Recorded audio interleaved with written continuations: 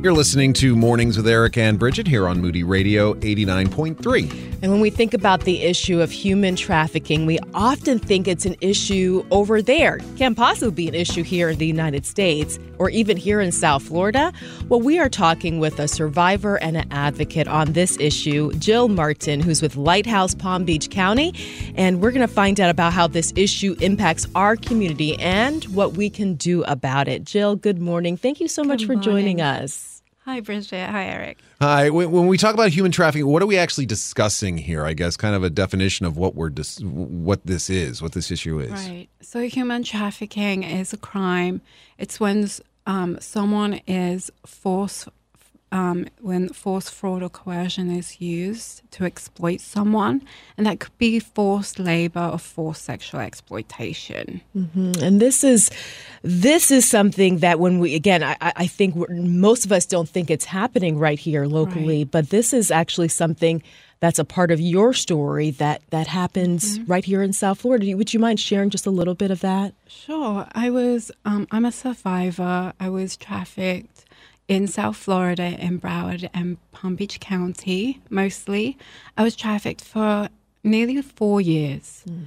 So how I was trafficked, one of the methods that traffickers use is different methods. So there could be like labor trafficking where someone's promised a job, and it's kind of like a job deception where someone may be promised, maybe a cleaning job, and then they're forced into sexual exploitation. There's also, it's very rare where someone could be kidnapped and then forced. Mm-hmm. How I was trafficked was by the lover boy Romeo pimp method, where someone pretends to be an intimate partner, they pretend to be a boyfriend, they groom you, and that grooming process could be a small amount of time, or it could be a long amount of time. For me, I met a man. He was a lot older than me at the time. And he groomed me for about 9 months before he forced me into prostitution. And just one of the questions that I know a lot of people will ask is, how does someone then, once they realize they are being coerced into a situation like that, how do they enable that person to then stay in a situation like that? Because here in South, you're probably not going to be chained to something here, but yet how does that happen in someone's life? Yeah. There's most women that are trafficked do have abuse and trauma previously in their childhood, so that's a huge factor. Also, when you're being trafficked, you don't understand what's going on. It's you're just trying to survive. It's like chains. Your mind is chained. I kind of explain it as it's like a cult, like you're brainwashed, and it's really hard for someone to come in and tell you, what is going on, because you don't really see it. You see it as your boyfriend. You're just trying to make this person happy. You're trying to you're trying to make the abuse minimized, so you do whatever they want. And people say, oh, well, it's like, for example, for when I go out and I outreach to the women, and people say, well, why don't they leave their trafficker and come with you? You're putting all your trust in someone, a stranger, to come and save you when you are being trafficked by someone that you trust, right? And people don't realize that even your family can traffic you. There's a lot of trafficking that happens within families. Parents traffic their children. That's going on in Palm Beach County. We have done a lot of data with Sharing One Love. Sharing One Love is an organization where everybody comes in that have organizations that help combat human trafficking. And we estimate about 2,500 women are being sexually exploited and trafficked in Palm Beach County right now. And only 1% of human trafficking survivors ever make it out of being trafficked. So that's a huge number right there. So when we look at that, if you have 2,500 women being trafficked, only 25 women are going to survive. Wow.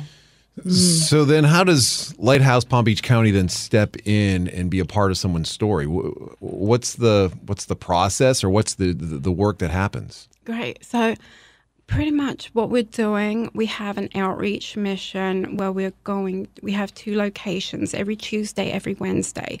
We go to a couple of different laundromats out in Palm Beach County, and we help women that are out on the street in street prostitution. We just make friends, just try and outreach. Hey, do you need your laundry done? And sometimes we start a conversation about anything. Or maybe they don't even want to converse. They just want to get the laundry done. And we offer snacks, refreshments. We also have toiletries. So that's how we were really reaching the women. And then from there, hopefully we can build a relationship where we're seeing them every week. And we do have the women open up to us, and they start telling us their stories. Some people are ready to leave the life, and we do offer resources for that. Because when someone is leaving the life, they need to have those resources. We need to have housing. If they're on drugs, we need to have detox. We need to have, shelter, housing, detox. We provide education once they're out, and they've done a program. If they want to go into a safe house, we provide that. The safe house is in Tampa. It's not in Palm Beach County, so that's something that we really need here. We also, we can provide education once they've completed a program. So things like that, we do help with that. With the outreach, we've been doing this for nearly 2 years now, and every woman that we've outreached to, we've interacted with, that we've spoken to, we found data if they've ever been arrested. We can see if they were being trafficked that way. It will tell you if they were part of a trafficking sting. So we estimate at least, 99% of the women have been trafficked at one point in time on the streets. This might be this is a stupid question, but forgive me for asking this. Why the laundromat? What was it about a laundromat that said, we need to go there? Great question. Well, we've seen a lot of women just out on the streets, and we're like, okay, how can we interact with these women and get them to want a service from us? And it was like, okay, well, we could wash their clothes. We'll do it for free. That's something that is needed.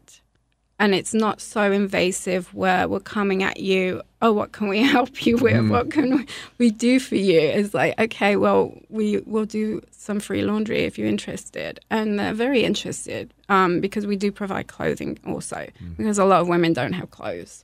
And the ones that they do want washing, usually it's the only clothes they have. So that's kind of like how we came up with the idea to build a relationship. Build a relationship to help. And what was your freedom story like, Jill? Because you mentioned such a few number of women are actually freed from this lifestyle. So how did you find freedom? I was really lucky that my mother, she helped me. I could not tell my family at the time what was going on. And my mother found out, and she moved back to South Florida, and she saved me, basically. Without her, I know I wouldn't be here today. So what does somebody do? I guess that leads to the question of if someone suspects, maybe a family member, maybe not. Who knows who that person is? What can you possibly do? Great question, Eric. It's so tough, especially when you have somebody like, for example, like myself, who was with a man who, nothing could take me away from this person, even though they were exploiting me and doing horrible things to me every day. It's just really a tough situation, and I guess it's a case-by-case situation. But I would say if somebody is if you know somebody in that situation, reach out to an organization that may be able to reach out to them in a non-invasive way. I would suggest that. Mm-hmm. Well, an organization like Lighthouse PBC, Lighthouse Palm Beach County, which you're a part of, and what are some ways that we can help, even if we don't know someone in that situation? You're saying it's happening right here underneath our noses. So how can we partner with Lighthouse Palm Beach County to help this issue? Great. Of course, donations, right? But also we need supplies for our laundry outreach, detergent, clothing, snacks, things like that.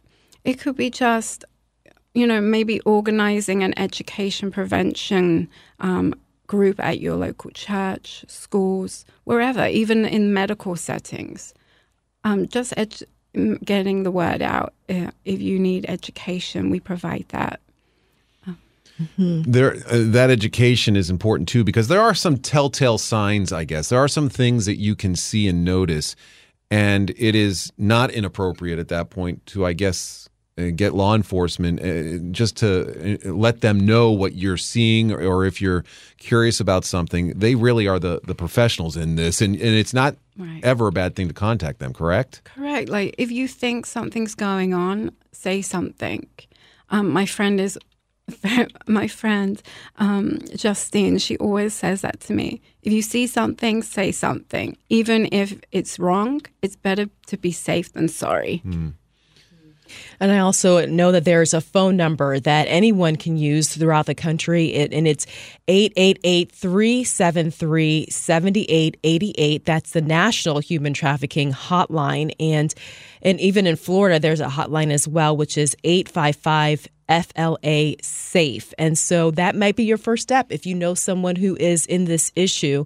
Also, of course, Lighthouse Palm Beach County is here and willing to help educate us all on this issue.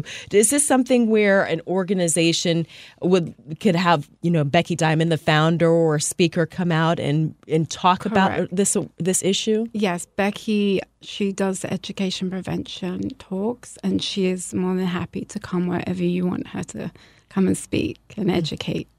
Mm-hmm. Well, this is vitally important. Again, you said there are numerous organizations. I forget the name of that one organization that kind of was the overarching. What was that one? Sharing One Love. Yes, yeah. Yes. So there are numerous organizations that are a part of this, and each one of them, in their own way, you can find out, I guess, some really helpful information.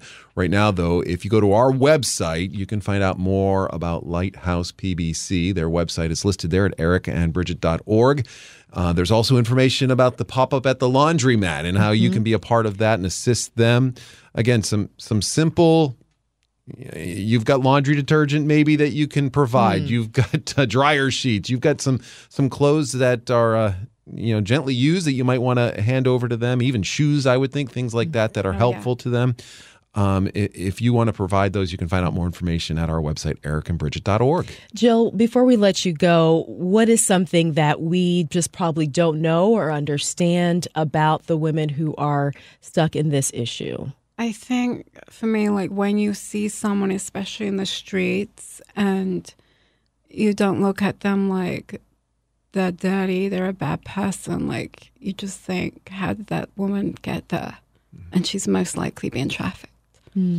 So having a heart of compassion. Yeah. Mm-hmm.